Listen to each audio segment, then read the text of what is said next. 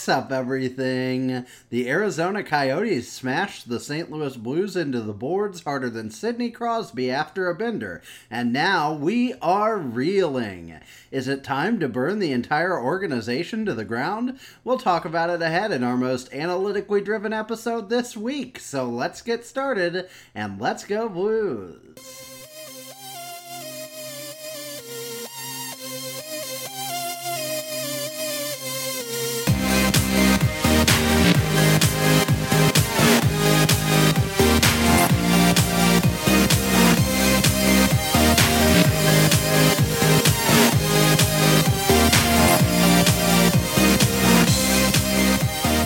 Welcome back, everyone. Welcome to the Sun-Made Raisins Factory. This is the Two Guys, One Cup podcast, and it is Wednesday, November 17th. We are now a Wednesday podcast until next week, when we probably won't be anymore.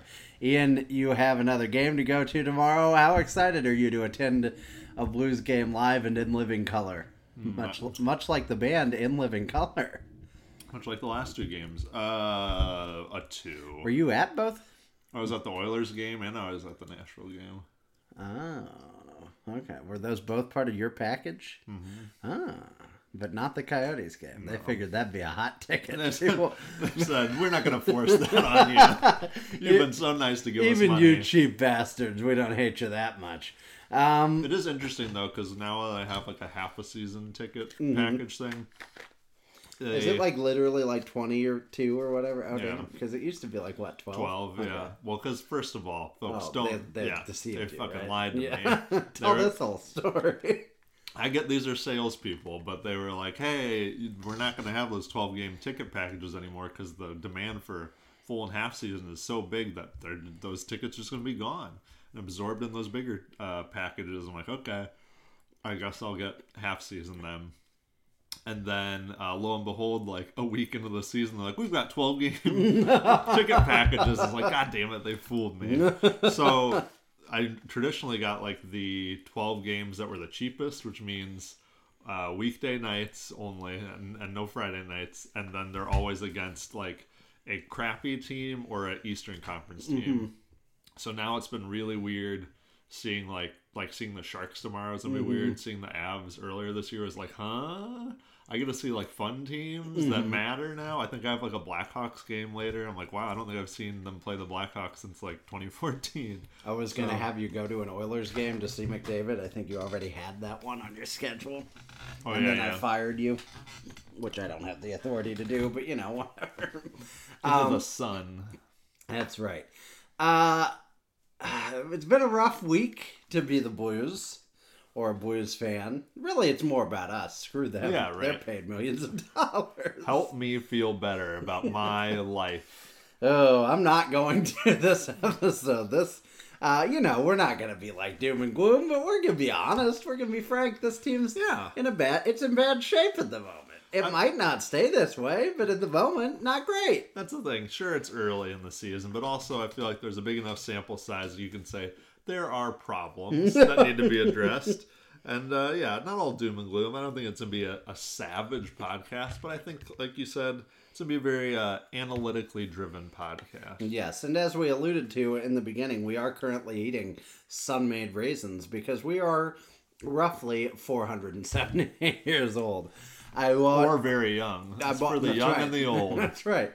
I bought a whole lot of raisins, which are nature's candy, according to Chris from Parks and Recreation, because I intended to make the Welsh bread loaf bear a Brit, which I'm sure I'm butchering the pronunciation of. And everyone knows about. But Schnucks didn't have all the fancy ingredients I needed, so... I gotta go to Deerbergs or Straub's. Straub's, that's what I was thinking. Yeah, Straub's. They've got one down there on Quayton, but I'm not allowed in there. Not my kind. I think you gotta wear a tie. Mm-hmm, that's right. I live just like a mile west of some of the most offensive amount of wealth I've ever seen in my life. There's one house on Quayton. No, you're right. That is literally a castle. Did we drive past there recently? I've driven past it. No, yeah, we did. Okay. Yeah. Because it is literally a castle. It looks like that person's living room from the front could be like a BMW showroom. Oh, yeah. Like the living room could be the entire showroom.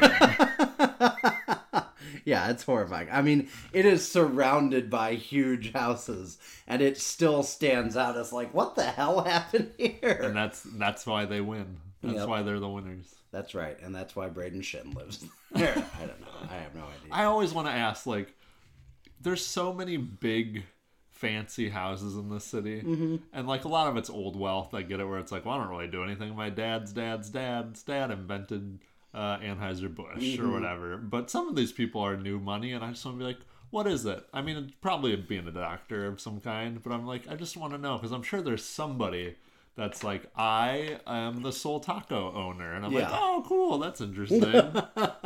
Doctors, lawyers, athletes. But how are there that many of those? Or people that got sewed into the Charlie Brown pants.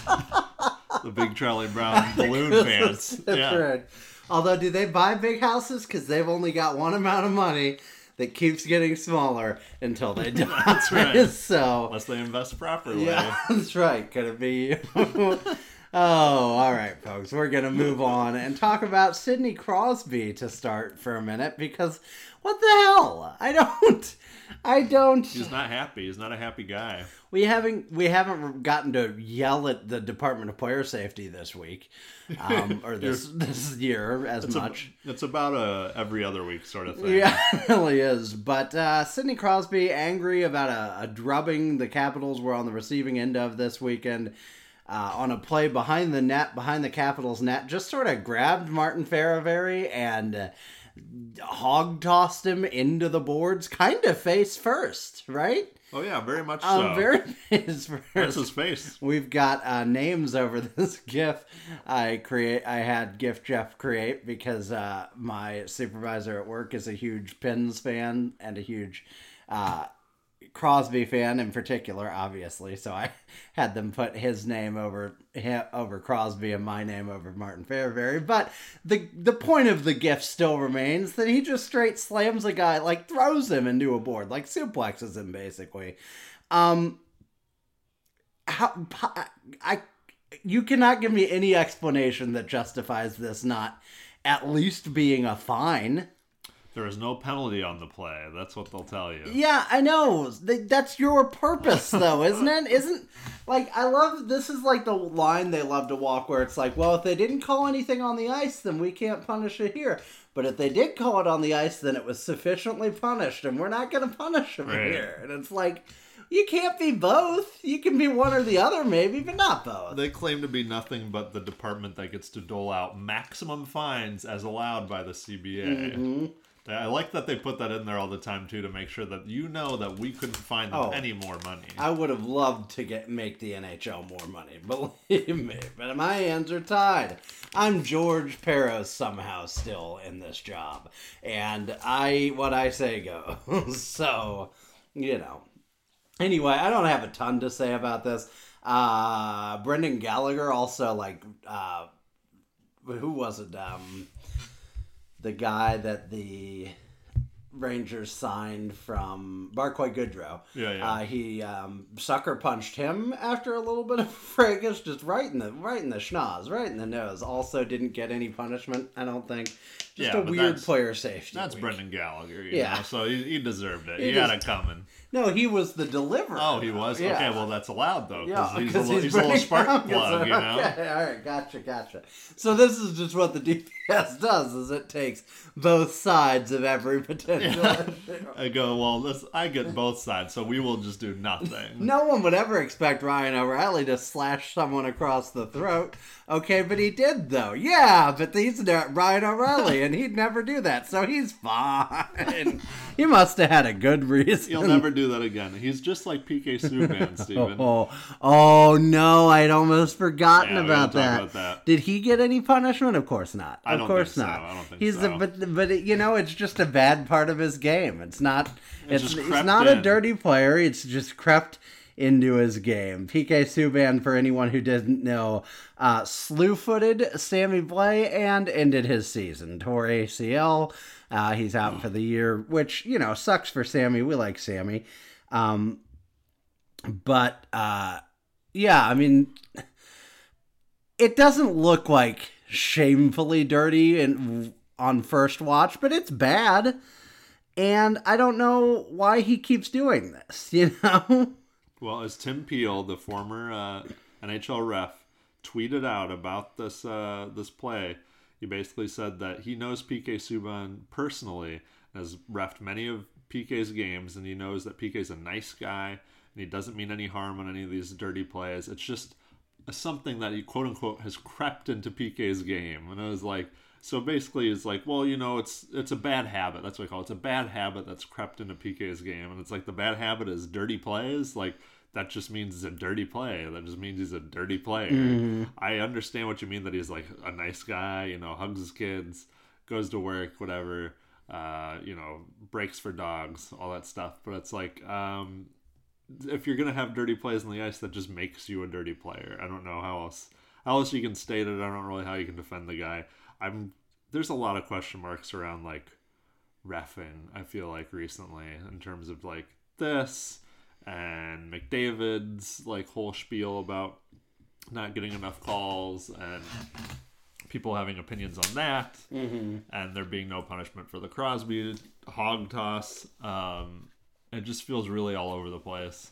And then hearing people tout about how like NHL refs are like game managers. Well, they're not about calling the rule book. They're there to manage the game. And I'm like, okay, then manage the game better. By calling the rule book. I'm like, I don't understand why you write rules and then you're like, well, except for sometimes. It's like, okay, well then just get rid of it. Well, we can't get rid of it. And it's like, well, what is it? It can't be some for some people and not for others.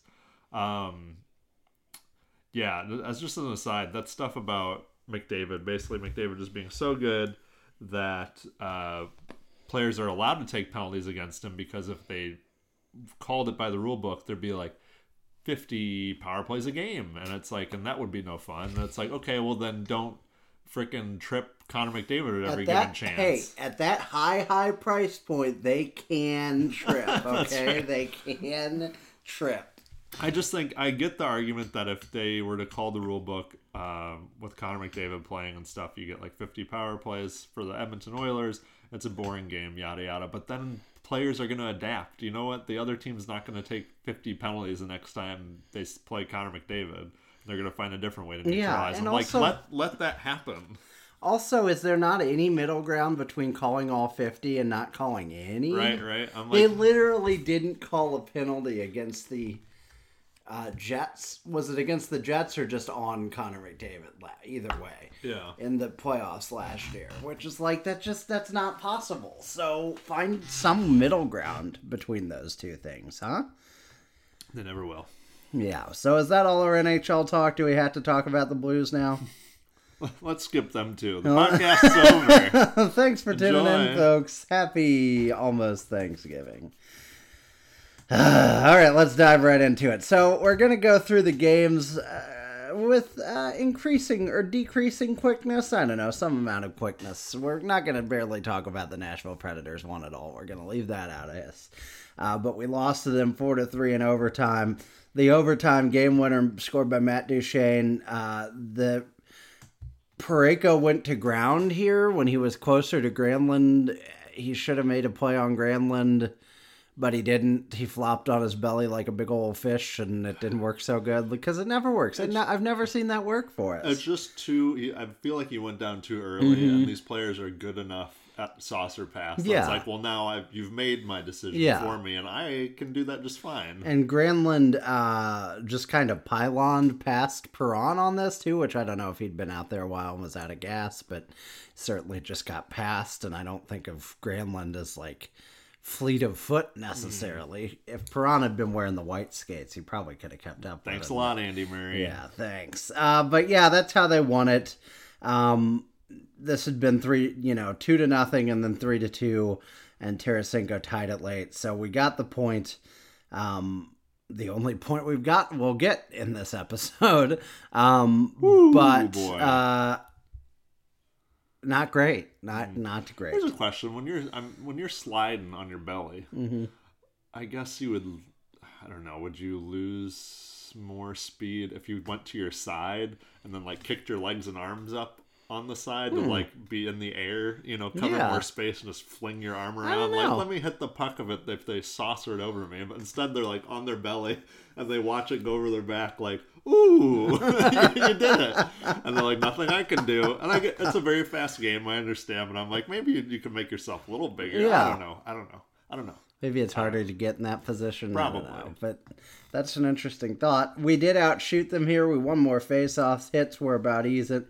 We even won the Corsi 4 percentage battle at even strength and the high danger chances battle and the expected goals battle, but we lost the game in overtime. So 13 high danger chances, that's pretty good. That's for us. That's a record. All right, so moving on to the Carolina Hurricanes game, which you were not at. No, this was in Carolina. Oh, so you weren't there then? Yeah. I do call yourself a fan. You son of a bitch.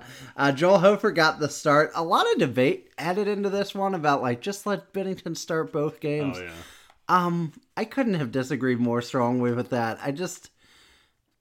Binnington's going to start too many games as it is, and but he's also looking like he could be the starter for Team Canada at the Olympics because Team Canada's goalies are real bad.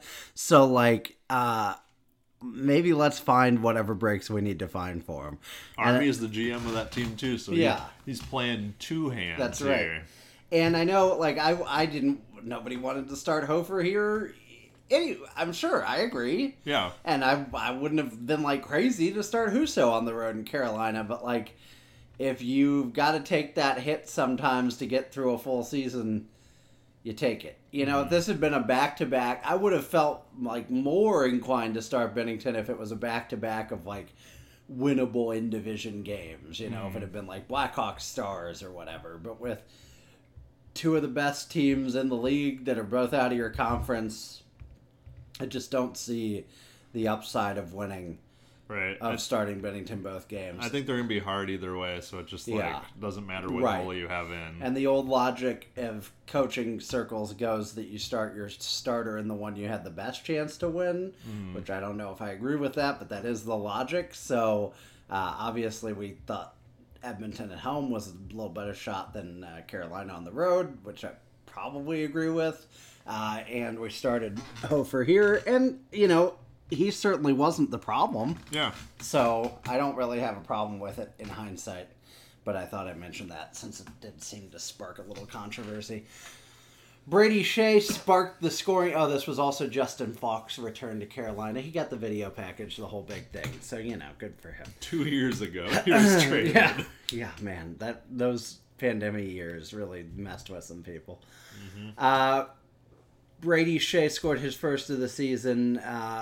This was the fourth straight goal against the Blues and the fifth of the last six, according to Jeremy Rutherford, that the Scandella-Parayko pair had been on the ice for the season. Scandella-Parayko have been on the ice for 6 goals for, 10 against at 5-on-5 per natural stat check, which kudos to Jeremy for knowing how to look up stuff on natural stat check. Right. Well, he's not just a pretty face, ladies and gentlemen. He's a brilliant and insightful reporter, too. Sebastian Aho made it 2-0, but the Blues really fought back in this. And I got to say, when it was 2-0, I was like, oh, this is going to get ugly. This is going to be like 4 or 5-0. We're going to yank Hofer. And again, I don't think it was Hofer's fault. But, power play goal by Aho here, and I thought we were off to the races. But Pavel Buchnevich gets a power play goal. Kyrou shot the puck. Thomas got the rebound, passed the puck to his left. Buchnevich collected it and wristed one past the Canes goalie, who was not Anderson. No. Alex Lyons, was it? Yeah, that sounds right. Yikes. I know it had a Y. Yikes. Buchnevich has been heating up, or had been before these last couple of games. Yeah. I mean, he's going to be real good. That's just I've liked his game. That's just a steal of a trade. Obviously sad about what happened to play, and that was nothing either team anticipated, but that would have been a steal either way. Tarasenko even the scoring 48 seconds into the third period. Barbashev poked the puck over to Tarasenko in the deep slot. Tarasenko's first shot is stopped by the Canes goalie. You really didn't know his name. No, I didn't know his name. I wasn't going to look it up. But Boba collected his own rebound and put the puck in the back of the net.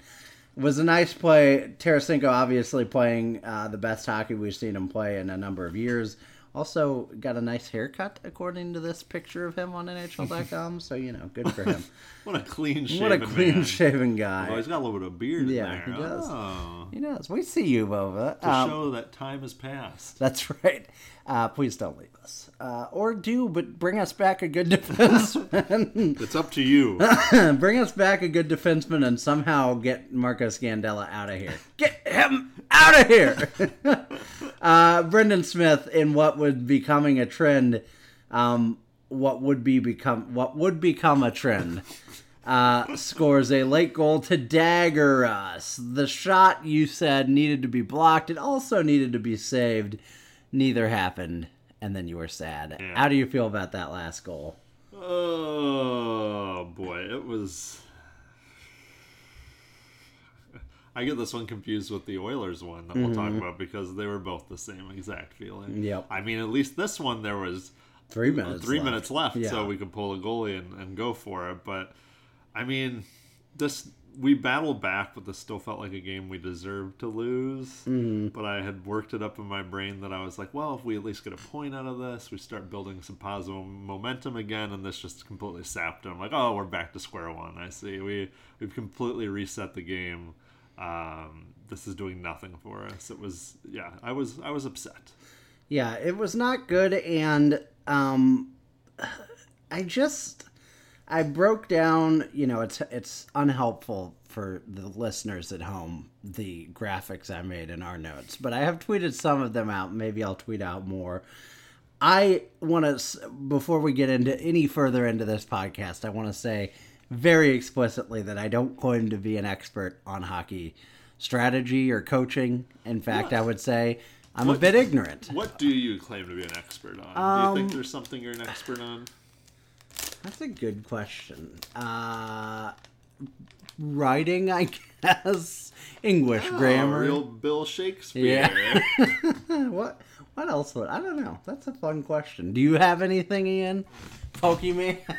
No, I mean, like, maybe in, like, the group of people I know, I'd be, like, the Pokemon expert. That is always, like, a scary gambit, though, because then you get those online people, the internet people. Honestly, for my mental health, I love Reddit, but I also think it's, like, this weird other problem where... it's like a challenge of it? Yeah. Well, like, they're all nameless people, faceless people. They all have weird usernames, but I don't remember any of them. Like, PM me that slide. Yeah, like that one could be one. Yeah, that could be a Reddit name. That could be a Reddit name. It's taken. Yeah. But you read through these threads and you see, like, oh, this person knows a lot about baking. Mm-hmm. And you click on something else that's completely unrelated, Pokemon, whatever, and you go, this person knows a lot about Pokemon. And in my brain, I know these are different people, but they kind of turn into, like, one person. Oh, yeah. One superhuman. And I'm always like, man, who the fuck knows about all this shit? I'm like, people know about everything. And I'm like, wait a second. Maybe that guy who knows a lot about Pokemon also can't tie his shoes. Yeah. I'm like, oh, yeah. I do occasionally go into someone's post feed and see, like, oh, this was really astute. I wonder where else he's active. Oh, no, where else? He just posts on this subreddit. He's really into model trains.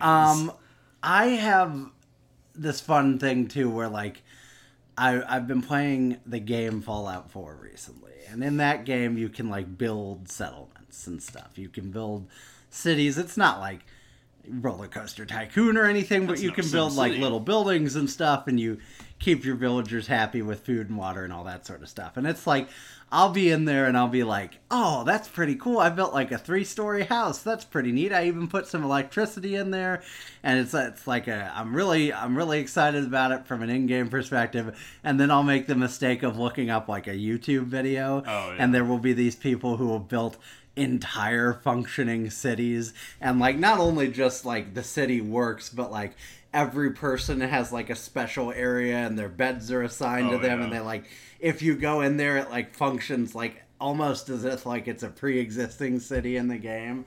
And I'm just like, you know what? I'm sure that's true in just about every area of life where I'm like, even the stuff I think I'm like, oh, this is pretty cool. I feel pretty good about this. There are other people that are like, nope. You know?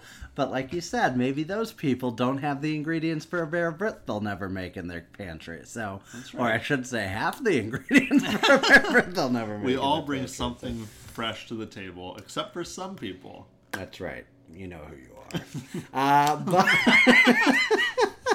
But back to the hockey knowledge thing. I don't claim to be an expert on this. However, I have seen some trends, and we are going to talk about some stuff because I think this podcast has a bit of a thesis statement. However, you will not learn it until the end, which means, therefore, that it is an inductive paper and not a deductive paper. See, I think you're an expert. There I we think you're an go. expert. Thank you. Except I'll be completely honest, because there are people listening. That's one of the things I'm most insecure about is inductive versus deductive, because so I could be completely the opposite. But you folks tell us, you cats tell us Yeah. with the Bachelors of Arts in English that you also have. In any case, one of the trends I noticed on a couple of these goals is just like leaving people just completely all alone at the point. Now, it's especially true on the power play, but it's true here too, and this was not the power play for the Carolina Hurricanes. Whoever gets this puck, I'm guessing Tony DeAngelo maybe, and then Brendan Smith is the redirect in front, but I'm not sure. In either case, Tony DeAngelo, I'm going to go with that just for the purpose of clarity, is like 3 feet in front of the blue line, and the closest person to him is like not above the circle. Yeah. I mean, there's another guy on the other side of the ice who's like closer to the point, but he's not functionally any closer to the. I mean, it's a good like 15 feet. Yeah. I mean, it's a huge gap, and it's just like, even if Tony DeAngelo, like, even if they were going for a line change or whatever, like, that, you know, someone's going to be there eventually, and there's just no coverage for this. He's got all the space in the world to shoot. He's already winding up for the slap shot and the screenshot I took, and it gets redirected, and it's the game-winning goal, and it's a 3-2 loss. Is it the worst loss in the history of the Blues? No, you're losing to a really good team in a close game. You could have gotten beaten worse than you did, and you came back. We kept it close in Corsi 4, even, had the high danger and expected goals advantage, but couldn't get that closing win. It felt to me like this is a game that it, like, almost got away from the Hurricanes, and then we let it get away from us. Because, like, we should have had all of the momentum after Tarasenko ties it. Right. You should find a way to get another goal. But then, like, once that 10 or 15 minutes has passed, you've got to find a way to at least get a point. And to do neither, it's just really disappointing. It sucked. It sucked pretty hard. That one felt pretty bad. This one definitely felt like they snatched, like, defeat from the jaws of victory. You've got some quotes here from Berube and O'Reilly. You want to read those? Yeah, O'Reilly, who had played for almost 20 minutes and 1 shot and 3 giveaways in the game, he said, "I'm starting to think losing my hands and hockey sense is a COVID symptom. I'm fighting the puck and not making good decisions with it. I feel as a guy that sees a lot of minutes, I've got to make better plays. I'd like to blame COVID for it. I'm the leader of this team and my game is not where it needs to be for us to have success. It's on me. If I can get that going again and find a way to contribute more, it would put us in better spots to win more hockey games."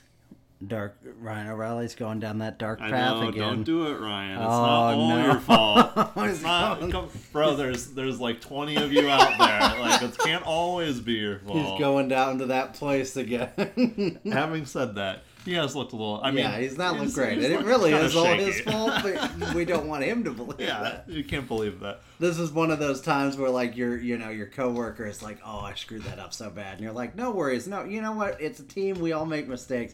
And then you like DM somebody else, and you're like, "Can you believe how that?" I'm like, If they mess it up again, we gotta fire them. we gotta fire Ryan O'Reilly. It's interesting because I do think O'Reilly and even some of the more veteran guys like him and Perron and Saad, I think those guys have looked, and I guess Saad and O'Reilly both at COVID, just have looked very iffy in the last 2 weeks or so. It's been our younger guys and our new guys that have kind of stepped up a little bit more, which is nice, and we'll talk about. But yeah, it's been a weird little change the guard in terms of productivity. A strange factoid I noticed today, Robert Thomas actually leading forwards in ice time. 2 seconds per game ahead of Ryan O'Reilly so far this season. Now, I don't think that'll last. Ryan O'Reilly maybe a little bit, the endurance is down because of COVID too. Who knows? Yeah. But interesting nonetheless. It's a huge jump in ice time for Robert Thomas. Not as big a one for somebody else we'll talk about in a little while. I think JR had a piece about Thomas and how he wanted more ice time. He actually, I think they used the word demanded more ice time from the front office and from Berube, and they basically said, you have to earn it, and we'll give it to you for sure, but here's the things we want you to do. And I guess he went into the off season for more intense off season training, and of course, like they all say, he came back in the best shape of his life, but it might have actually been in the best shape of his life. And so they're like, all right, you've put in the work, you've put in the effort to improve his face-offs, which have jumped up drastically. So it's like, all right, now that O'Reilly was out for a while, we're actually going to give you top 6 minutes. And he actually looks really good. He looks so confident out there. I mean, he's still not shooting, but he is shooting more than he has before. That's not saying much. That's like saying the Arctic's a little warmer than it used to be,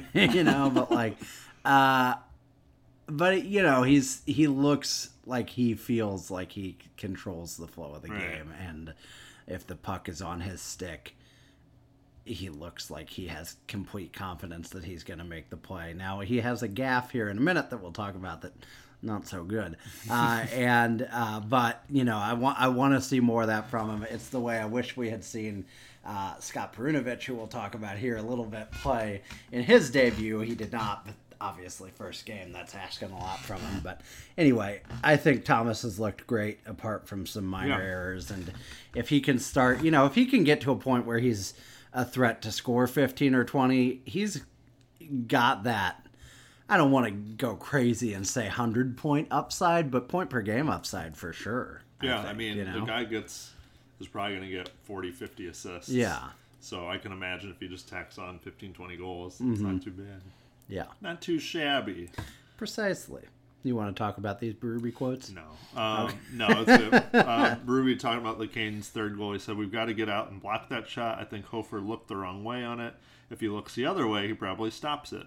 But looking at it again, we're out there. We've got to block that shot. We're out there. We're playing hockey. We got to do it. Wasn't just Joel Hofer out there. Yeah, he said, Berube went on to say, a lot of our guys are creating, but we need more guys too. A lot of guys are doing a lot of good things, but we need everybody to contribute. We need everybody to help out and chip in offensively.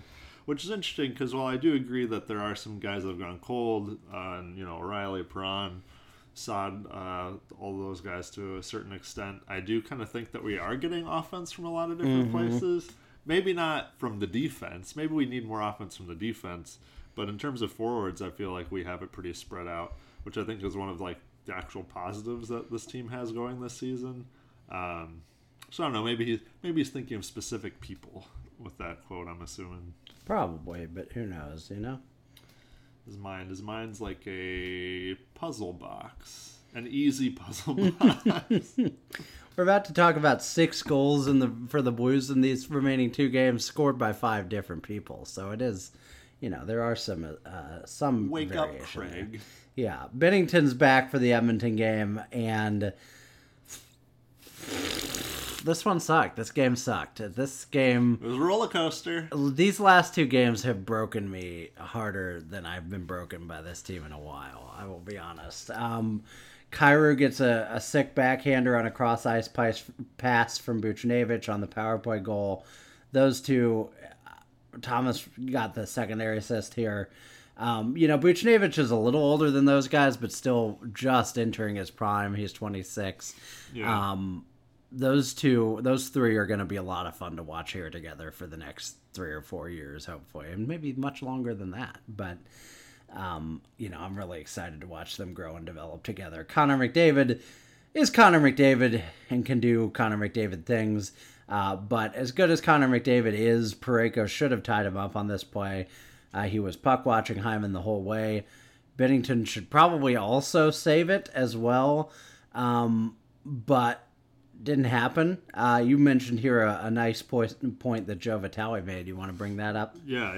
Vitale mentioned that he thought this goal, even though it's only the 1-1 goal, is when the game was lost for the Blues, because the entire period, McDavid and Draisaitl really weren't much of a factor at all.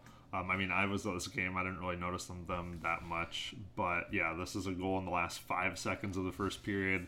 And so now you have McDavid and Draisaitl smelling blood. And that's never good. That's never going to work out for anybody. But, yeah, again, it's like Parayko could have tied McDavid up here.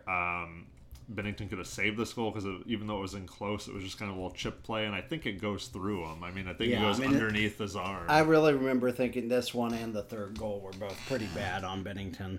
Yeah, and we'll talk about it here too, but I think Bennington's looked a little more average recently, but I think that's sort of excusable and allowable given the fact that a lot of the reason we've won a lot of those early games is because he looked really, really good. Yeah.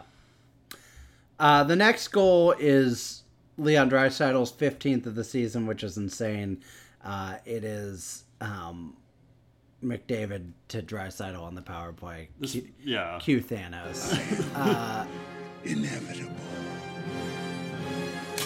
Yeah, this felt very Ovechkin-y. Not only is it a one-timer, but it's also and with the people involved and how good they are, you're just like, okay, yeah, you're good for at least one of those a game. You're like, yep, that's the thing you do. Yeah, if you go a game without allowing the Oilers a power play goal, you win that game. So you literally have to factor in one and hope you don't allow two and go from there. Imagine having such a good power play or just two players of that caliber that you always have a gimme. Yeah. You're so we'll start the game 1-0. Yeah. And then we'll go from there. Their power play is literally converting it over 40%. It is insane. It's so spicy that when I was trying to record what the Blues power play percentage was in the notes, because we're second, which is very good. It's very good. I accidentally wrote down the Oilers percentage, and when I looked at it, I was like, "That's not possible. That can't be a real percentage, no matter what." What did I write down? Yeah, Robert Bortuzzo scored his first of the season and his last of the season. I saw this guy in a line. Sports. Bodies in front of the net. Puck bounced out to Bortuzzo. He shot it top corner past Koskinen. You wouldn't think it's that hard to beat Mikko Koskinen, but it is. And once again, the Oilers score 2. Nugent Hopkins gets his first of the season. He has 1,200 assists, and this is his first goal. I think he has 20-something assists. Yeah, it's insane. And that's the one that I thought was kind of a squeaker on Bennington, and then the defense completely breaks down to allow Ryan McLeod his first goal in the NHL 8 seconds later. And you feel like that's it. But once again, the Blues battle back with goals first by Ivan Barbashev. This was an awesome pass from Thomas to find Barbashev all alone on the other side of the zone. Barbashev shoots the puck. It goes into the net, but it bounces out so quick that the refs think it went off the crossbar. The horn gets blown 30 seconds later, and Barbashev is awarded the goal. That was weird. Yeah. It's interesting because Thomas was pointing at the net the whole time, and it reminded me of one time when I think Oshie shot it in, and it got lodged in the net, and then no one knew where it was, and they just stopped the game, and he had to go bring the ref to the net and point at it to him. Yeah, it was really weird. It's just so crazy when some of these players, even at that speed, they've played the game for so long that they just know when something's a goal that Thomas can just adamantly keep pointing no, that went in. That is crazy because it you even on the above replays you can barely see it whip off the camera, whip out of the windshield also. But it was a goal. You were at this game, right? Yeah. I've lost track. Was that weird in the arena being oh, stuff's still happening, and then it's just because on the TV they just started playing the goal song. Oh, really? Or the goal buzzer, and I was but the play's happening right now. When he pointed, I think they flashed the lights on Koskinen for a second.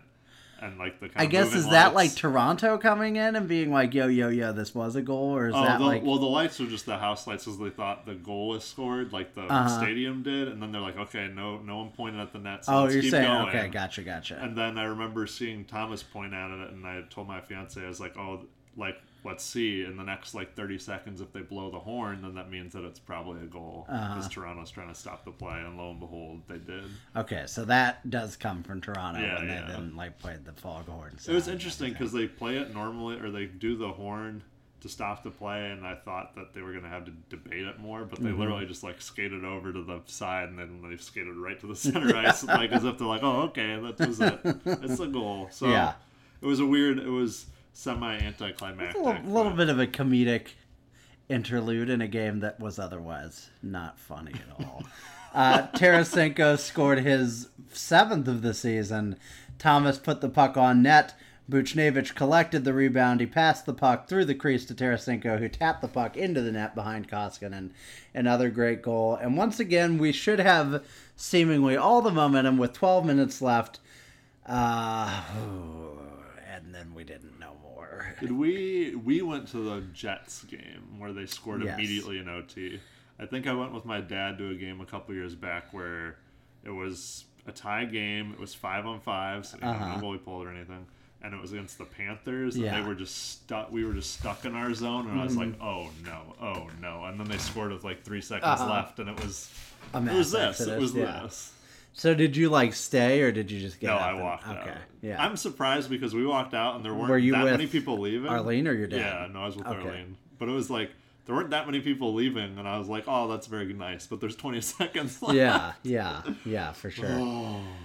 This was real bad. This was Kailer Yamamoto's third goal of the season, assisted by Draisaitl and Nurse. This is Colton Parayko. This is who he is. This was hard. I mean, I broke this down again. I'll try to tweet out these looks, but like, this is all on him. This is your cornerstone number one defenseman, just allowing a game to slip away with bad defense and bad positioning. First of all, this team does far too much puck watching. I understand the puck is on Leon Draisaitl's stick, and he can do a lot of stuff with it, so you're going to pay a lot of attention to him. But in the first frame of this,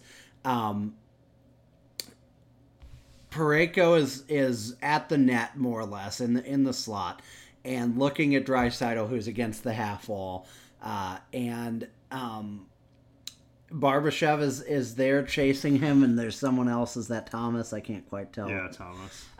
Who's there? All three of those guys are kind of below the dot and looking at Draisaitl, which means that with 5 guys on the ice, 3 guys are both collapsing on Draisaitl and also not looking at anyone else.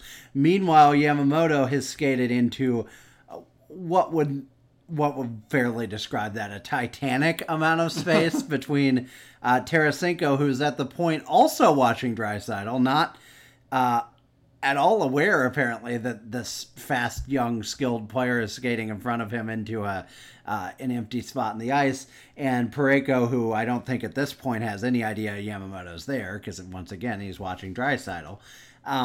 So, if you look at where his eye line is versus where Draisaitl is, Draisaitl sees this play to Yamamoto develop before any single person on the Blues. He sees it all the way. He knows where he's about to put the pass, and the defense just has no anticipation at all. The worst part here might be that RNH, who I guess is who Parayko is ostensibly guarding, has already peeled off him at this point. So Parayko has nothing else to do but to go and look at what's behind him, because RNH is in a position where there are 2 other people that are more responsible for cutting off a pass to him. Parayko has to turn and figure out what's going on in front of the net, because he's the guy in front of the net, and he doesn't do that. By the time he catches on and begins to react, he's flat-footed. In fact, he's on his back foot. He's trying to reverse course, but he's a big tree of a man, and it's a gap against Kailer Yamamoto that he just doesn't have a prayer of making up, even with his length. The puck's moving way, way too fast because it's coming off Leon Draisaitl's stick. Vladimir Tarasenko tries to seize the play developing finally, and tries to catch up from behind Yamamoto, but is also too far behind to do anything, although admittedly he gets a lot closer than Parayko does here. Yamamoto is perfectly positioned in this gap in the coverage between those two. There are 5 guys 5 of our guys, in the zone versus just 3 of theirs that are in this screenshot. One of those isn't even engaged in the play. He's behind the line. That's RNH who peeled off. And yet we somehow look outnumbered. By the time Yamamoto shoots, there's 3 to 5 feet of space for him to get the shot off before Parayko can close the gap. And it is a goal over Binnington's shoulder. Parayko also probably screening Binnington a little bit here on top of everything else. The thing I noticed too is like, even with all the space that Parayko is giving Yamamoto, it's like, okay, he's in front of the net, and like you said, who's he guarding? Because Overdue is left by like a good chunk of space is also RNH at this point. And it's like, okay, so really, even if this gets Yamamoto and Parayko like is down to block it or whatever, now you have wide open RNH that he can pass to, and he can just skate in at a severe angle on Binnington. It's like, so there's just like this complete lack of like zone coverage, or maybe it is zone and it's just shitty. Like, it's like you just don't. Who are you guarding at this point? You're essentially just a pylon for Binnington to look around. Yeah. And presumably there's a guy at their point here, off screen, or they're going for line change and guys are coming in. But like 3 of our defenders have neutralized themselves by going to surround Draisaitl. And again, I understand that instinct, but he can also pass. And we just leave Yamamoto wide open and he makes us pay for it. There's 29 seconds left. And obviously we don't score in that amount of time. And that's the game. When we lose, we don't get a point. We've battled back. It's the second straight game where we battled back from a 2-goal deficit just to not get any points. Is that also... Did we do that against the Coyotes? Did they score the first 2? No, we tied it twice. But yeah, I mean, I know it's a little hard. Obviously, we're doing this by audio, and there's no great medium, as far as I know, where I'm legally allowed to like break down the footage for you. But like that's rough. That's real bad.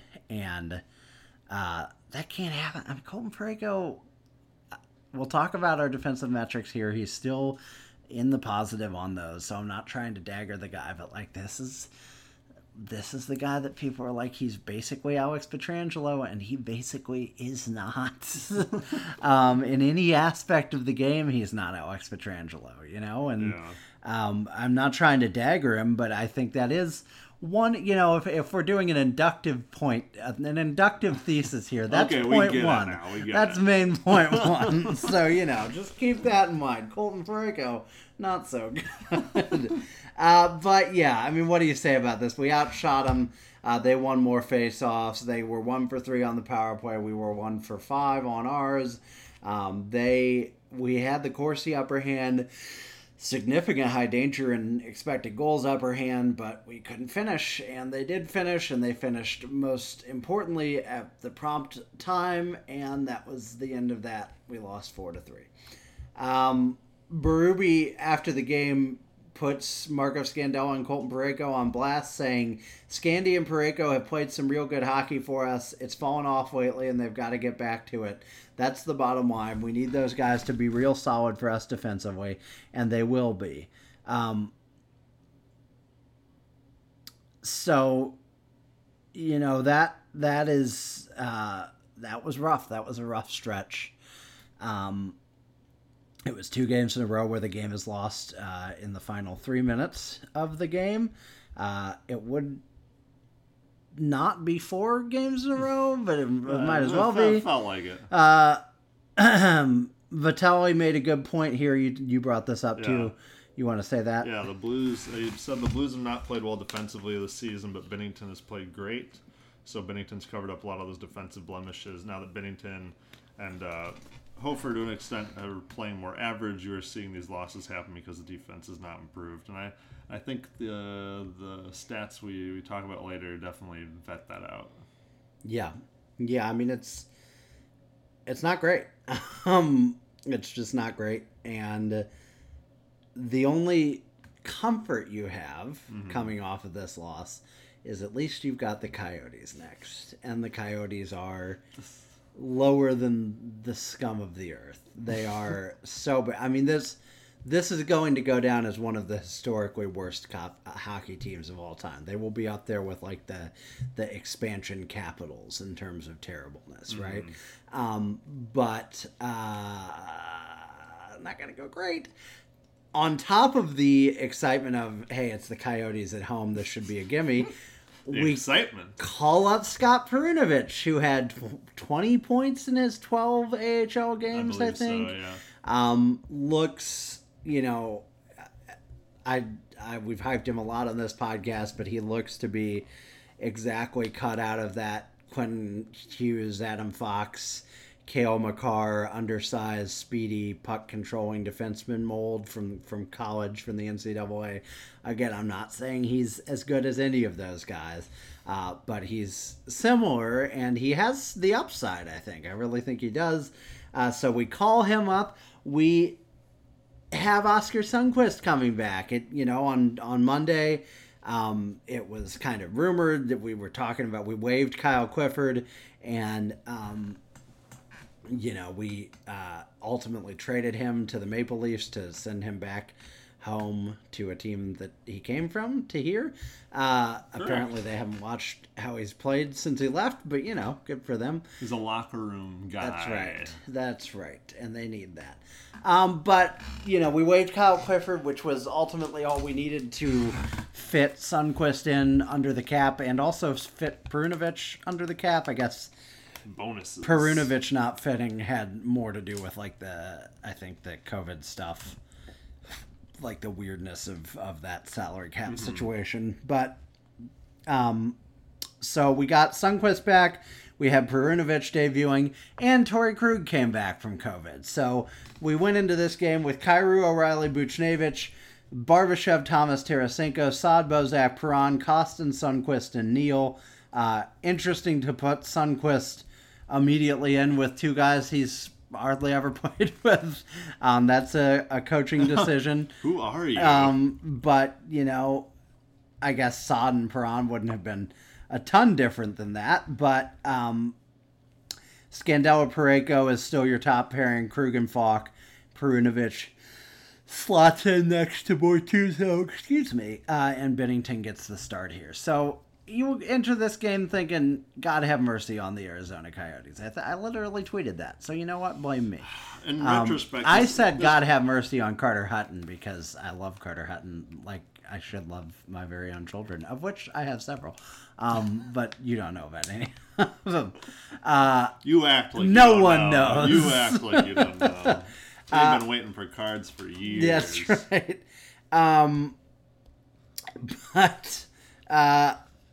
Yeah, I mean, what happened? What happened, Ian? Tell me what happened. In retrospect, we should have known this was a trap game. This was the mine underneath the ground. It would have been if we'd won anything coming into it, That's what I don't get. It feels like a trap game for sure if you're 4-2 coming into it. Right.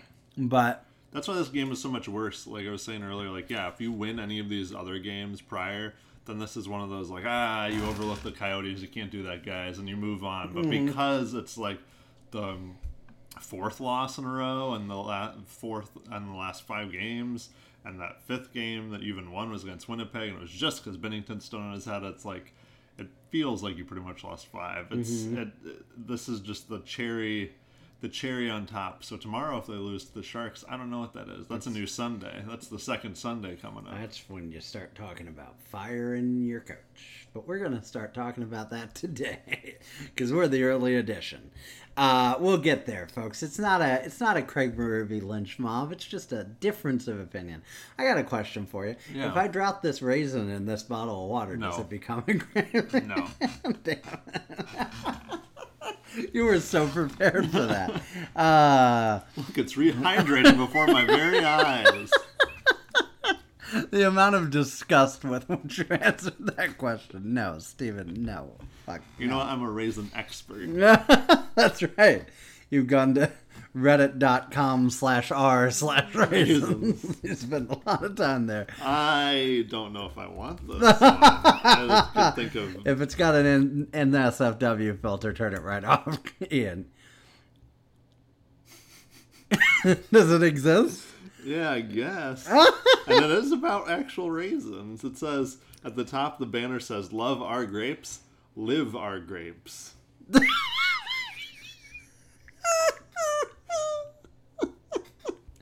I love the internet. Well, we're Why? going... Is this photo taken tonight? Did you take this photo? I mean, I get that Sun-made raisins are like the only raisins that exist, but there's just a picture of them. It says Gamer Fuel. There are only 58 members? Well, let's check grapes then. Level 5 grape alert, 717 members. These memes are like on point for what we're doing.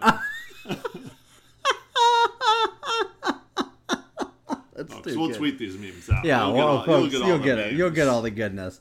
There's a poll currently at the top of r/grapes, 15 days old, 29 votes so far.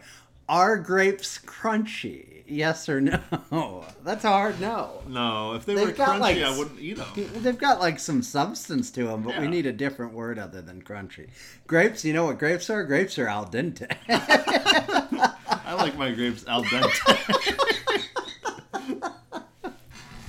Folks, if you couldn't tell, we really don't want to talk about this Coyotes game. On our raisins, there's a video that just has a sad-looking man, and it says, "Tough since mom left."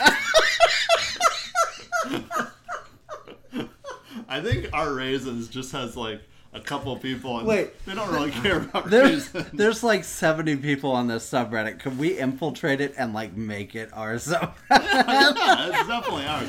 Folks, go to the raisins take over. subreddit. Let's take over. We can start subtle. You know, you can tweet a picture and be like, my favorite local hockey podcast gave me these raisins. Oh, I didn't realize it wasn't very active. So yeah, we can activate this thing. Oh, one of the top comments is from 6 years ago. Let's light it up. It just says raisins. I love them. No comments. 0 comments. What is to be said?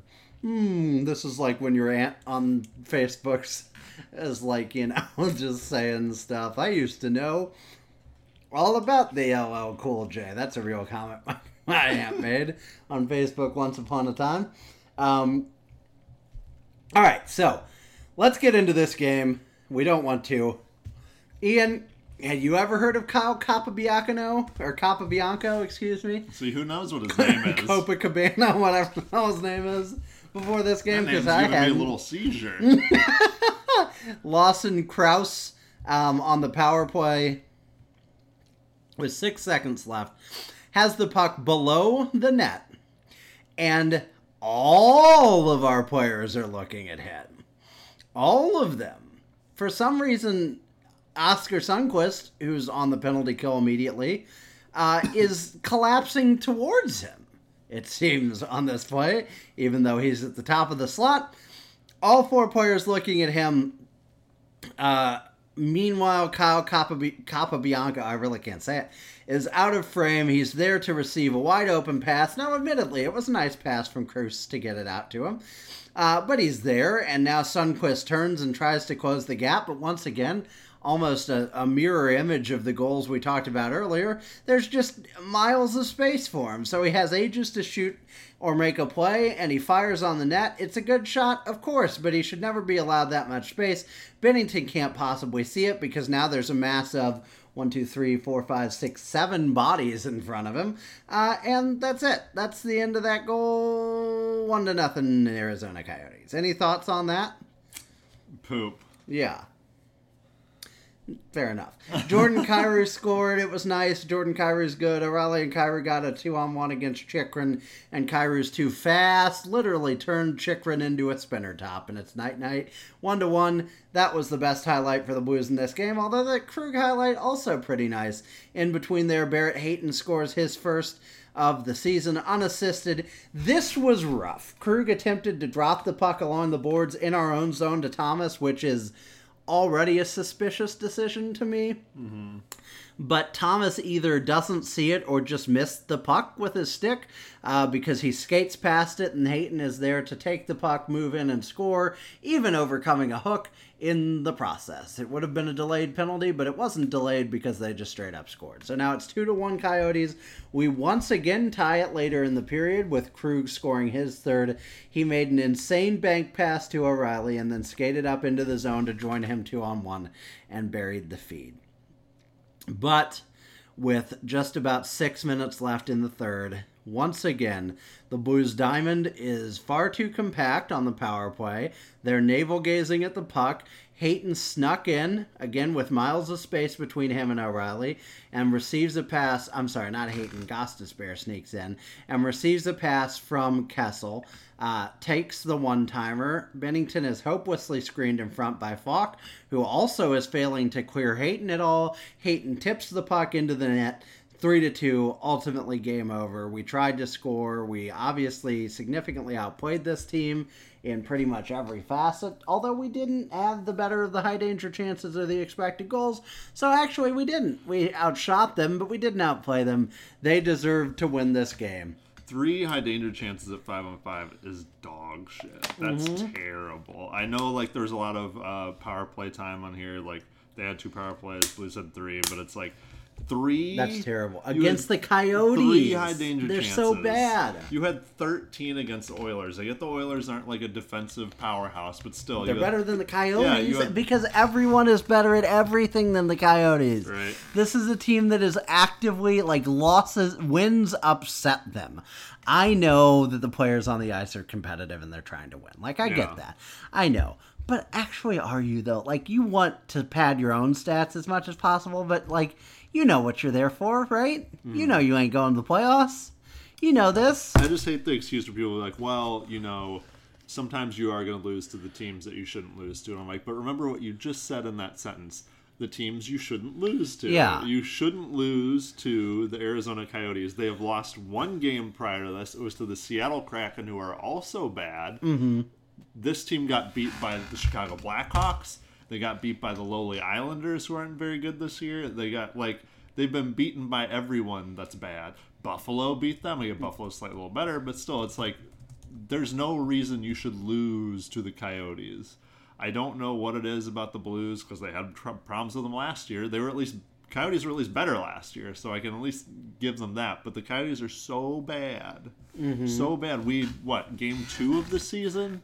We put a 7 spot on them, like it was 7-3, 7-4, whatever it was. Like this is the same team that probably has even less confidence than they did in game 2 of the season. And listen, you can talk about parity all you want, but like this isn't parity. This is a historically bad team. And yeah, the Coyotes have more of a chance to beat us than like the North Bay Battalion or the Kamloops Blazers. Right. But like they're NHL players. But like not much. They should not beat you. This team isn't going to sneak a win over the Vegas Golden Knights this year or over the Edmonton Oilers. You know, like this team probably finishes with what? Do you think they hit 15 wins? I don't. That's what I mean. They were 1-13-1 or whatever for a reason. Yeah. It wasn't like a fluke. It wasn't like, oh, they've just been so banged up. In fact, I thought I read somewhere that they're missing like 7 regulars. Oh, yeah. They're not even healthy. They're a bad version of the worst team in hockey.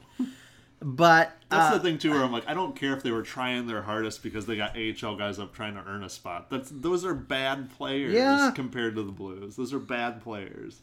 This one felt bad because it kind of felt, even though the Blues had 36 shots on goal, it felt lazy. Yep. And that's what's crazy to me is like you're going to play lazy after. I didn't like their defensive effort in the Oilers game, but they fought back.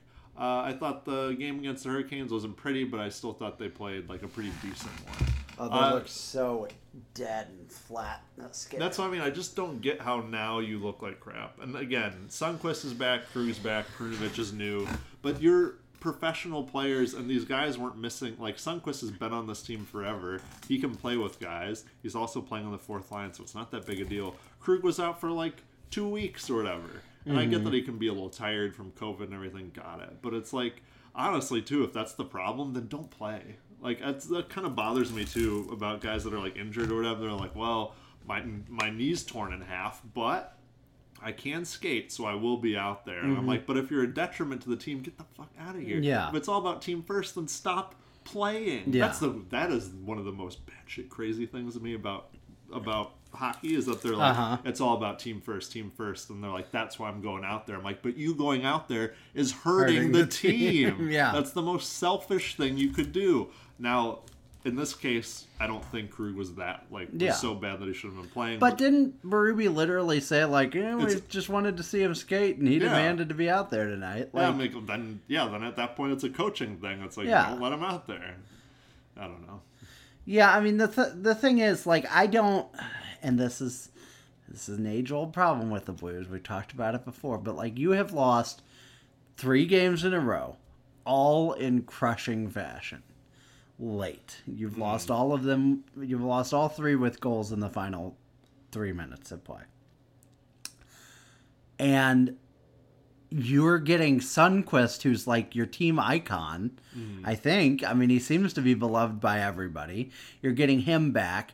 You're getting Torrey Krug back, who was playing some of his best hockey with the Blues before he left. And like you said, I don't expect him to not miss a step and have to get some of his footing back, but he's there. He's better than Calle Rosen, probably. Yeah.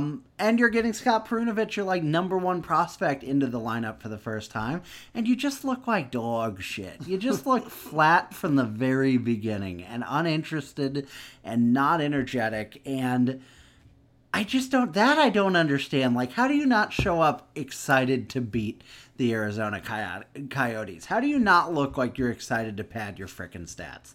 Because that's what you should look at this game as. I know you don't want to look past them, but this is an opportunity for you to get an easy win and get back on track. And because you lost it, now it's panic mode. And I know it's not really panic, burn everything down mode. I'm not trying to oversell it, but there's a reason that most people are really not okay with this loss, you know? And you can't, there's no excuse for it. You had 8 games in the second half of this month. There were a bunch of ones that seemed very winnable, including this one, including the Sharks. I know they've been okay this season, but they're the Sharks. You've got, Detroit and Chicago on either side of Thanksgiving. Columbus, who's actually been really good, but are still 6th in their division because the Metro's insane.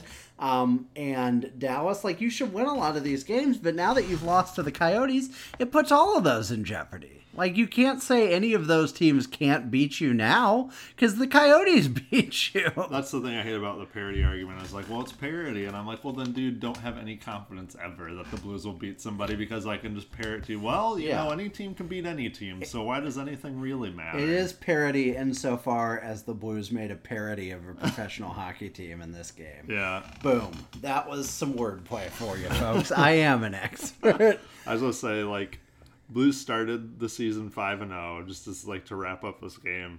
But since then they've gone 3-5-2, so that's 8 points out of the available 20.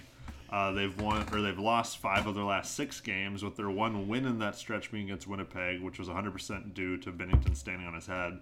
And then I think one of the biggest issues with this team is the Blues have given up 3 or more goals in 11 of their 15 games this season. That's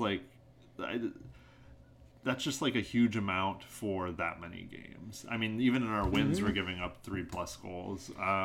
One of those was the Ville Husso shutout. Right. Then we had a Binnington shutout, I believe. We beat Winnipeg in shootout 3-2. Did we have a? Oh yeah, we did have a shutout. We beat the Blackhawks 1-0. We beat the Kings 3-0, which I think is the Husso one, and we beat the Golden Knights 3-1 when they were severely shorthanded, which was, arguably our best game of the season. That was the Wednesday night one. That was prime time. It was great. But that's it. We allowed 4 goals to the Coyotes the first time we played them, and this time we allowed 3 and lost. It's just bad. It's just, I'm not trying to paint it like this team is broken or like they can't get better. But it's not good, and I think there is some fundamental problems that we can point to. And so I think we should do that. I think we should dive in. So let's broaden the lens a little bit and talk about like what is or isn't going right. And why don't we start with these stats you pulled from the first 15 games? Because I think those are pretty insightful in terms of like what's working and what's not. Yeah, definitely. I think it definitely points to what some of the problems are. So like goals for 5-on-5 in these 15 games, the Blues have scored 30, which is 13th in the league. Their goals for overall, they have 50, which is 6th in the league, which will point to a pretty good power play, which is the case here. Our goals against 5-on-5, I believe, is... I screwed you up. No, you're good. No, you're good. Goals against 5-on-5 is 28, which is 16th in the league, so, right in the middle there. Goals against overall at all strengths, 41, which is 14th, so we're middling in how many goals we're giving up, so not great, but not terrible. Our power play, though, is fantastic, 30%, which puts us second in the league, only behind that monstrous Edmonton power play. So that's that's really, really good, which I think you can kind of see with all of our different, young guys scoring between Thomas, Kyrou, Buchnevich, Barbashev, Tarasenko. Oh, real quick point on that. Our second power play unit has been far better than our first recently. Yeah. Which it's the young dudes. It's fine. Just switch them. I know. Just put the other one out. Start with the one that needs 90 seconds of ice time and finish with the other one. I think that has happened a little bit, but just commit to that. I know. They never will. You've got to get those vets out. PK 81.4%, which is 18th in the league, so it could be better. I don't think it's the worst thing going on here. So high danger chances for 5v5. We have 126, that puts us 18th. A high danger chances against 5v5, 149, which puts us 25th. But 85.45% on the high danger save percentage, which puts us 11th. So that kind of points to the fact that we are allowing a lot of high danger chances, but Bennington's been bailing us out, or Hofer or Husso, whoever's in that, has been bailing us out. So surprise, surprise, it's the defense, the team defense that sucks. And you can kind of look through all this. Our power play being second, our goalies being pretty good, high danger saves. I think our team save percentage overall is over 920, so it's pretty good. The problem here is defense, and I won't pin it completely on the defensemen, but team defense. The overall defense of this team has been not so great. Yeah, so let's transition into that. I did just want to point out that you basically said this, but when you talk about power play plus penalty kill, the old adage is that as long as you're above 100% between those two, you're doing all right. The Blues are at 117.8%. They're second in the league behind only Edmonton right now, whose penalty kill is also really freaking good on top of their power play being pretty good. That speaks well of their non-5-on-5 capabilities, but unfortunately, 5-on-5 is where most of the game is played. And this defense is bad. There's a chart on Evolving Hockey, a great site that if you're really interested in advanced metrics, you should definitely subscribe to. It's called the RAPM, which is something adjusted plus minus, ratio adjusted, rate adjusted, I don't know. But it's kind of that, if you've seen that kind of chart that has 5 bars on one side and 3 bars on the other side, and it's power play and it's even strength. That's kind of the chart we're talking about here. And what that does is it takes a player's goals for, expected goals for, Corsi for, which is kind of shots, block shots, and something else, shot attempts. It's basically how much you're trying to put the puck on net. Yeah. And then it takes expected goals against and Corsi against per 60, all of those stats, and kind of plots them on this bar chart for you. And what you can see if you look at the Blues defense is that first and foremost, Marco Scandella is spectacularly bad. He is not a factor on the power play because he's never played on the power play. He is more than one standard deviation I'd say about almost 1.5 standard deviations below average in expected goals against per 60. And he is almost all the way to 2 standard deviations below average on Corsi against per 60. He's also below average on goals for per 60, expected goals for per 60, and Corsi for per 60. But we knew he wasn't offering anything offensively.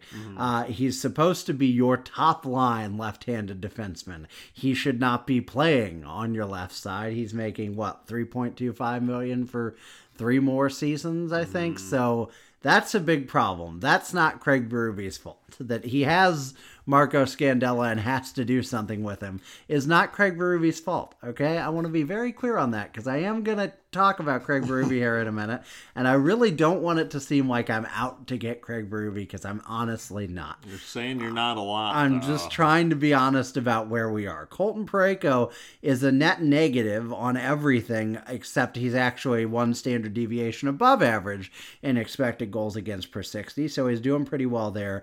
He's slightly above average in goals for per 60, and he is below average in everything else, including particularly bad in Corsi for per 60 because he never shoots. This visual representation that he never shoots. But you can see it here, folks. He is actually pretty good on the power play numbers here. So kudos to him for that. Torrey Krug is, as you'd expect, a phenomenally gifted offensive defenseman, clearly our best, well above 1 standard deviation above average on all the offensive categories.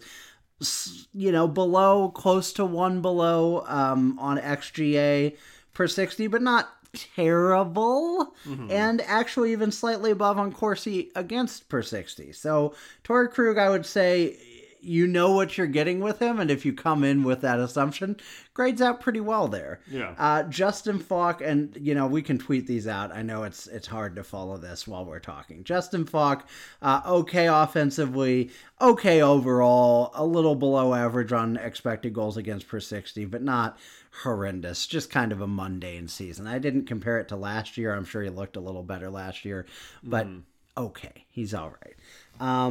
And then Robert Bortuzzo, actually our best defensive defenseman, I would say, probably even a little bit above Colton Parayko. Outstanding shot suppression, decent chance suppression, and actually above average on everything but goals for per 60.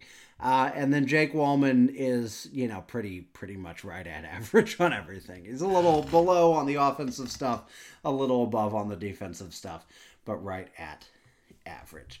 What that means is this. We have, at best, a very average defense. And that's being a little generous. Marco Scandella's really bad.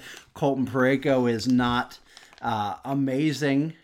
Colton Parayko certainly doesn't have the chart of someone you want to be paying $6.5 million to for 9 years. Colton Parayko's chart's better if he's playing 18 minutes a game and not 27 minutes a game or whatever he's averaging out to be. When he's got that chart and he's out there for a vast majority of the game, that's not a good chart. And to be fair, his chart probably looks better if he's playing 18 minutes a game. Yeah. That's, Krug, I think Krug looks the nicest in this light. Krug is kind of exactly what you'd think he was. If you didn't need him to be a defensive defenseman because the rest of your defense is bad, he'd be great. He'd be exactly what you need him to be, Actually, he could improve on the power play.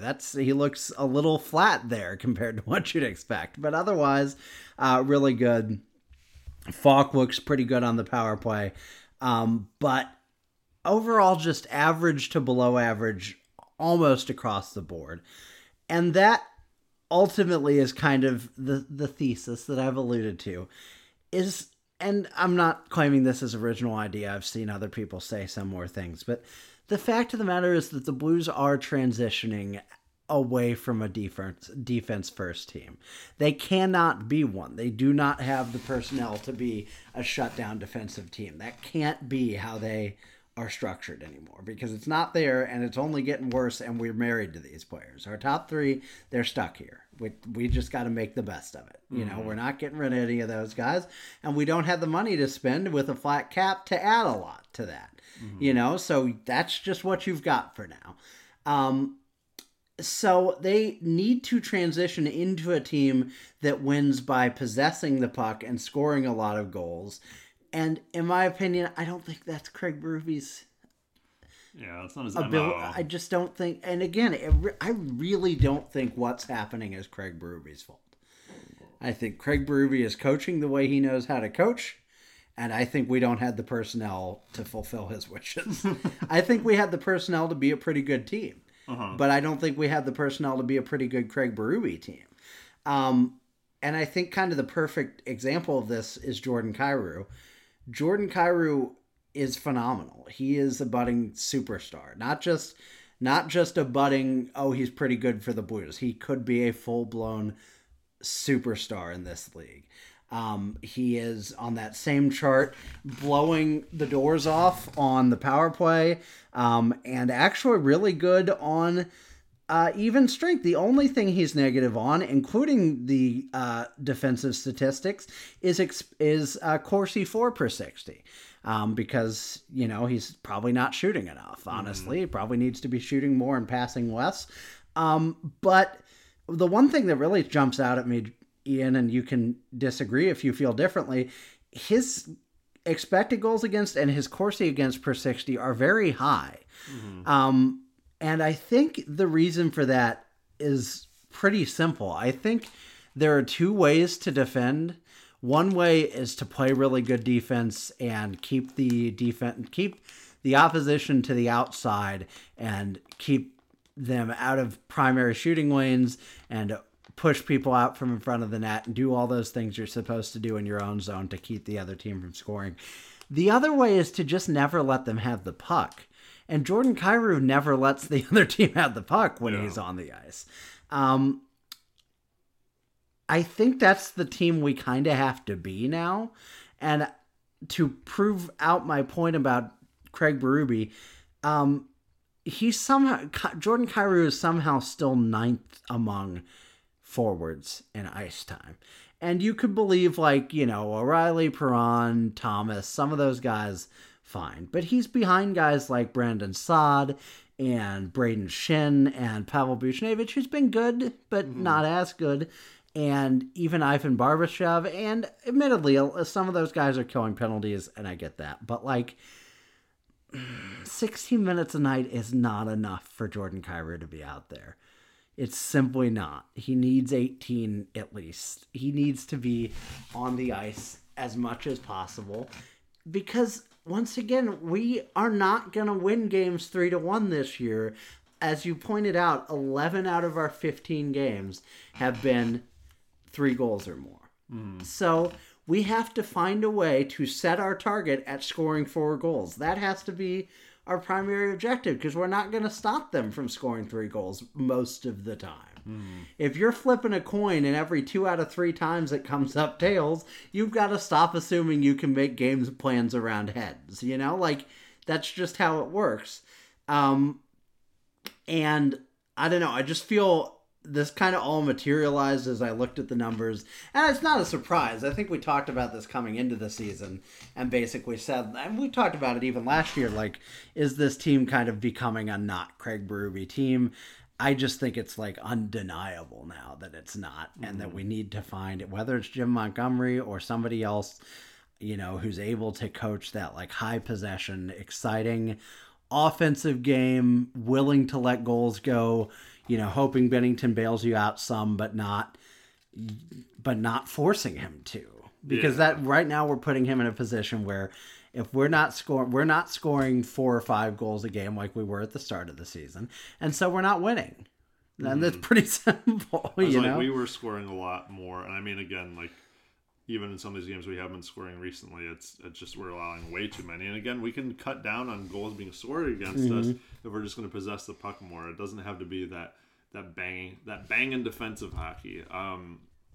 That's a big thing where I was wondering that coming over here today. I was like, man, what coaches are out there it seems like all coaches like preach the old school got to be hard on defense hockey, and I get it's like defense first and stuff, but there's got to be some young guys out there that are like, hey, we're all about the possession sort of version of defense. I'm sure there are, but it does feel like a weird sell or like a hard sell in St. Louis, which sucks, right? Because like that's just the way this fan base thinks, and it's the way this team has historically been built or been envisioned as like this banging team that's defense first, and they're checking and they're hard and they're grizzled and they'll grind you and stuff. And it's like you can try and make that your identity all the time, but that's not always going to win. So if your goal is to win, then you need to adapt to whatever team you have, whatever time and place this is in the NHL. And it's like the time and place is like possession hockey, especially for this team.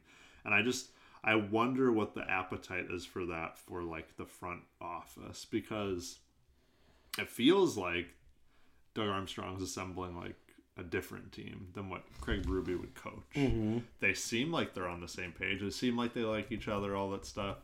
No weird owner coach or GM coach issues like in the Blackhawks that are many years ago. But it's like, what? Yeah, but at the same time, Craig Berube doesn't have a contract past this year. That's true. You know, like that.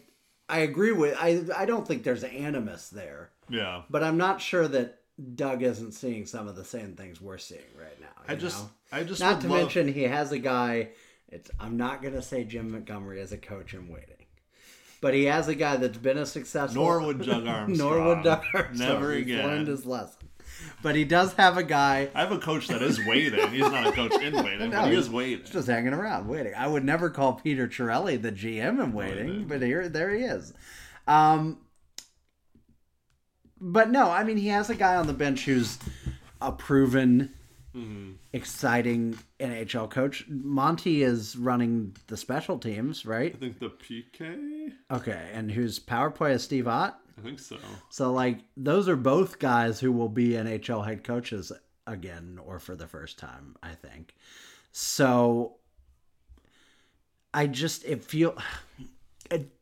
it definitely feels to me like we transitioned to, like, hey, we're a lot younger. We got to focus on our young guys. You know, we were even talking a couple weeks ago. I mean, the season only started over a month ago. It feels somehow a lot longer to me than that. Right, but, like, we were talking about preseason how even Elliot Friedman and Jeff Merrick were like, yo, this team needs to turn the keys over to the young kids and let them play and let Kyrou and Thomas get ice time. And to Berube's credit, those guys have. I don't think Kyrou's gotten enough. Thomas arguably has gotten too much. I was going to say, because based on that same chart, Thomas very good offensively, super bad defensively. He's actually two standard deviations. I've said standard deviation too much on this podcast.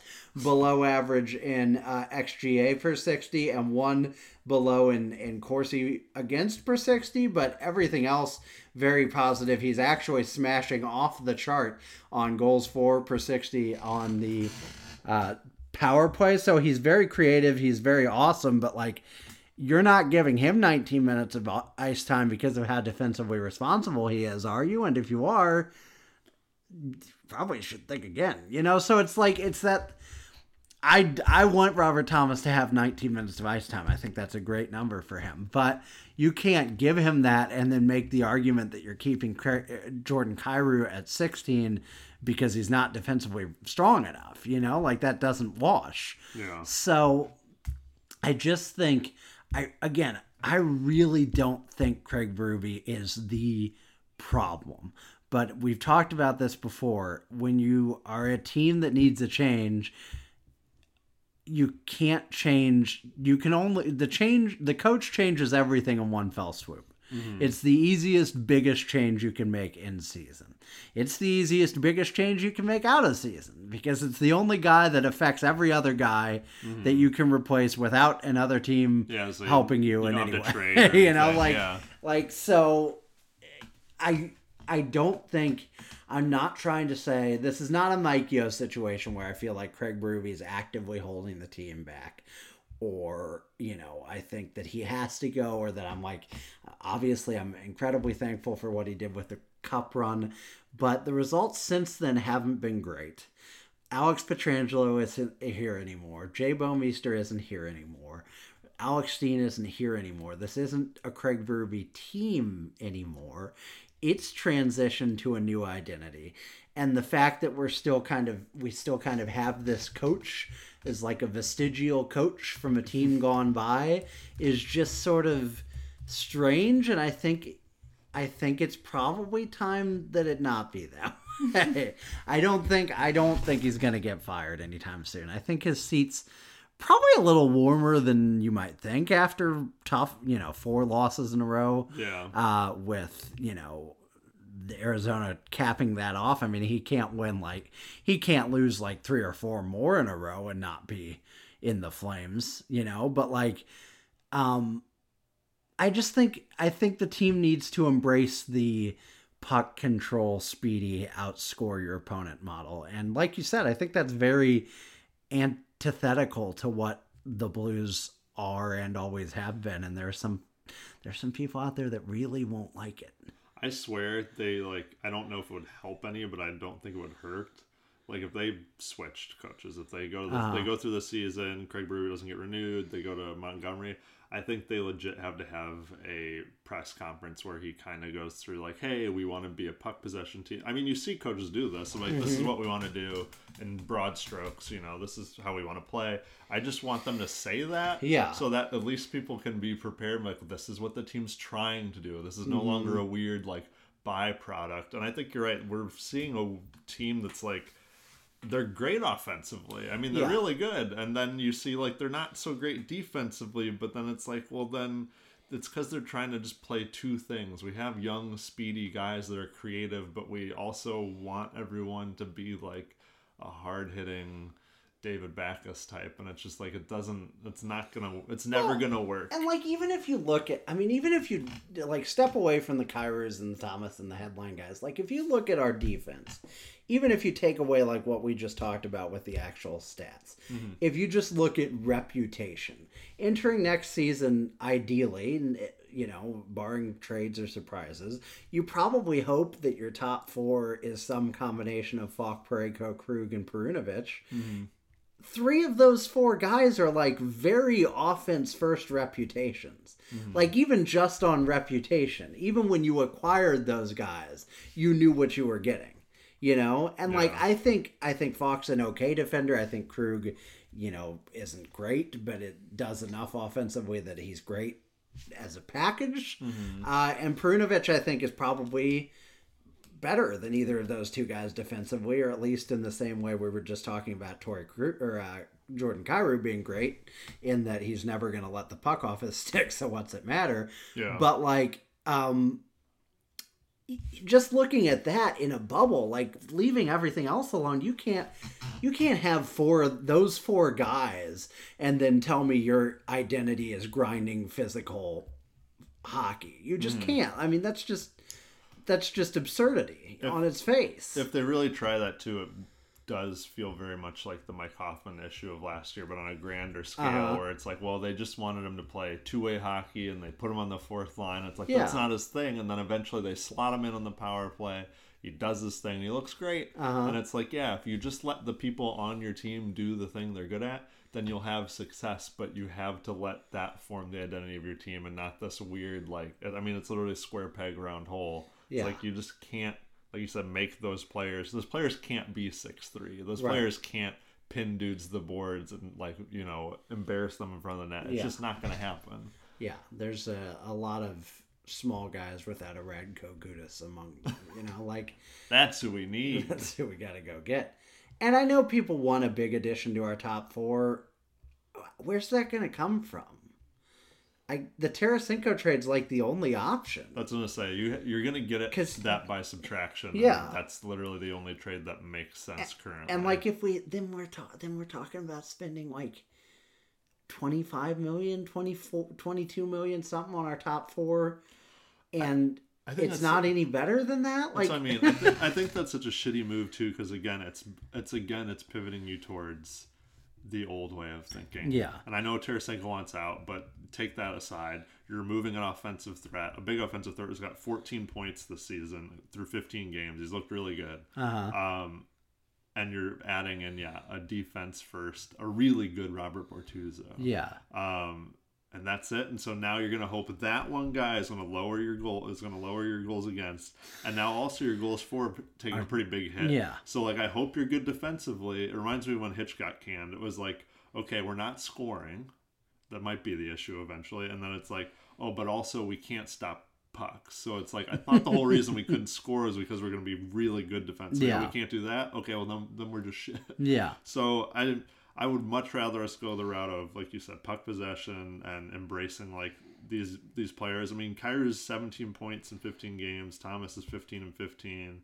Tarasenko's 14 and 15. Perron's 12. Like it's just like we have more offensive threats in this team than I think we ever have. Yeah. In a long time, even in the cup run and stuff. Like it just feels like we're getting scoring from everywhere, and I love it. And it just feels so weird to be losing these games because it feels like I'm constantly watching Jordan Kyrou score. I'm constantly watching Tarasenko score, or Thomas or Buchnevich make great passes. I'm like, it's all happening. I'm seeing it happen. And then it's like in a blink of an eye, like, yeah, well, that's a loss, and that's a loss, and that's a loss. I'm like, what the fuck's happening? I'm kind of enjoying these games, and then the result is just like, no, but that's a loss. I'm like, but how? But why? I think that disparity between the power play and the regular 5-on-5 is kind of proof of that, because it's like you're weaponizing those guys to be all about scoring and to be all about offense when they're playing on the power play. You're not allowing them that same freedom to make plays and seek out opportunities at 5-on-5 because you're having them worried about their positioning and their defense first. And listen, even if Robert Thomas sucks old car tires at defense, like he's not openly in rebellion against his coach or the team strategy. Like if you're supposed to play a defense first style, even if he's not suited to do it, he's going to try and do it, So it's not like it's not like his skills are going to magically overcome the coaching if the coaching is teaching him not to play in a way that suits him. So I just think it's a bad combination of things. And, I would rather be winning 5-4 than losing 3-2. I'd also rather be losing 5-4 than losing 3-2. That's just more fun hockey. But I understand why, I would obviously rather be winning defensively than losing offensively, but I just don't think that's the way that we're headed. I wanted to say Perunovic, I thought, looked fine in his debut. I think he looked timid, I would say, in a word, which is to be expected. It's his first game in the NHL. Kudos to Berube for giving him a little bit of power play time. That was cool to see. I hope that continues. Perunovic needs to shoot more, and there were several times I saw him defer, drop passes or handing the puck off to somebody else when, had this been Traverse City or I'm guessing the AHL, we would have seen him make the zone entry and control the play, and I want to see him step up and do that because that's what he can do. Yeah. I know, you don't want to come in as a rookie and seem too cocky or overconfident or make some big mistake. But I hope that part of his game develops really quickly at the NHL level because as everything we just said points to, it's what we really need. So, well, Gift Jeff says there's a 95% chance that he stays up in the league. So, Oh, he's got an eye. I mean, he said Jake Neighbors was crap, and Jake Neighbors isn't here anymore. That's true. So. He hates Jake Neighbors. So, he's not looking to make everyone have the worst day of their, job. Not trying to be funny. But yeah, Jake Neighbors made the captain of the Edmonton Oil Kings, so he's going to have a fun year, I think, with the presumably World Junior Championships and everything too. So, good for him. He already has 2 assists in 2 games played in Edmonton, so he's the king of the castle, the oil king of the oil castle, if you will. Ian, anything else you want to say? We talked a lot.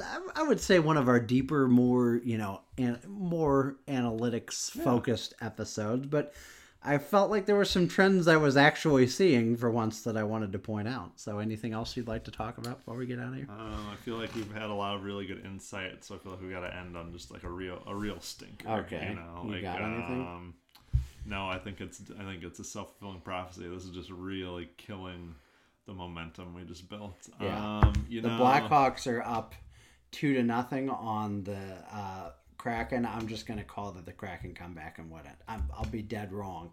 So, Oh, by the way, the Kings not the Kings, but renaming the Staples Center to Crypto.com Arena, unacceptable. Oof. Unacceptable. I know Staples is a place, but it's been there so long that it does feel like a real name. Bush is also a product, but no, it's not. Yeah, right. Not when you put it on a stadium, it's not. I know, I do feel kind of is crypto a fad? It's not. It's going to be here forever, but is it a fad?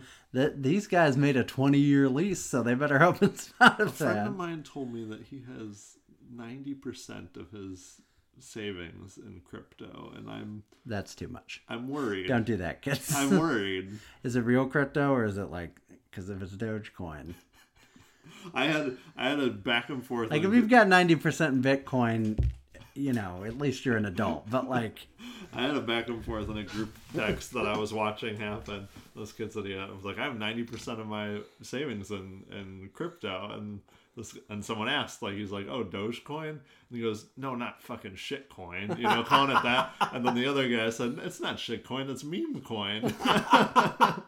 Oh boy. So no, apparently not Dogecoin. Good.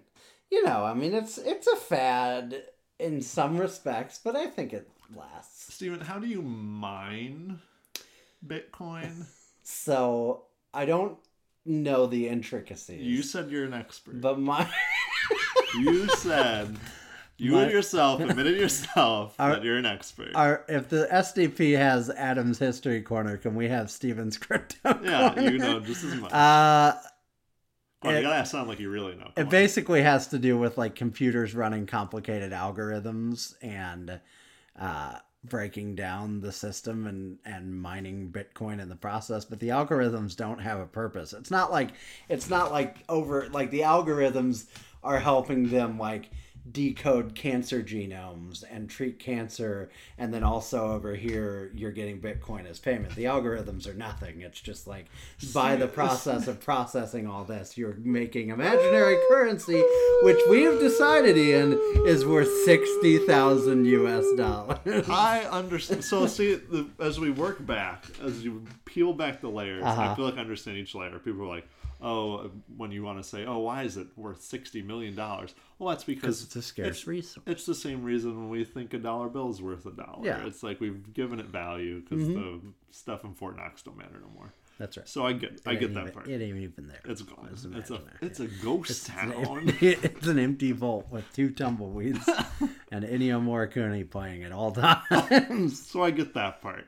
And then I get there's multiple ones, and it's also you're investing in it, but it's also a currency that you can use. So it's if I could buy a PlayStation with stock, it's I get that. But when they say they're mining it, when you say, oh, an algorithm that's doing a cancer thing and you're getting paid in Bitcoin, I'm like, that makes sense. And then you go, but it's not that. And you go, it's just doing a thing. That's the part where I'm like, but what does it do?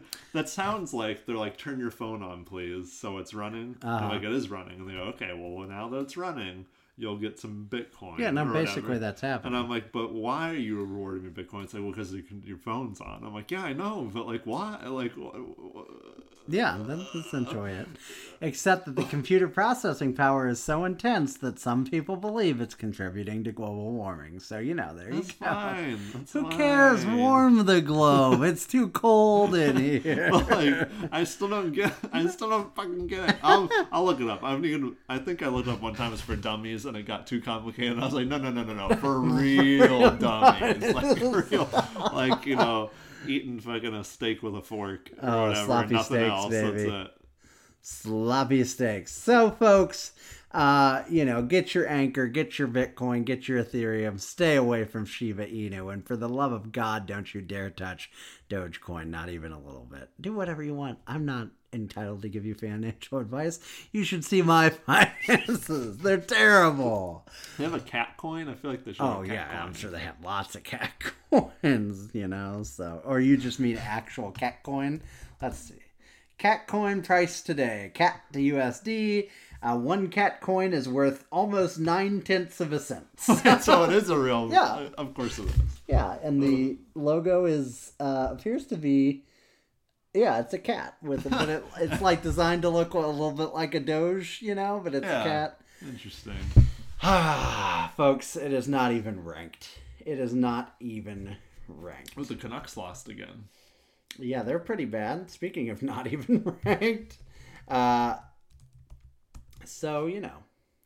I think before we come back next week, Travis Green's getting fired. Yeah, how could he not be? Right? How could he not be? Do you know the current price of Bitcoin? Do you know the current market cap of Bitcoin? Ian, it is $1 trillion. This is just made up stuff at this point. Whenever like they talk about like the U.S. deficit, or they're like U.S. owes China $39 billion. I'm like, or like $39 trillion. I'm like, that's not even fucking. That's not a number. That's just made up. Yep.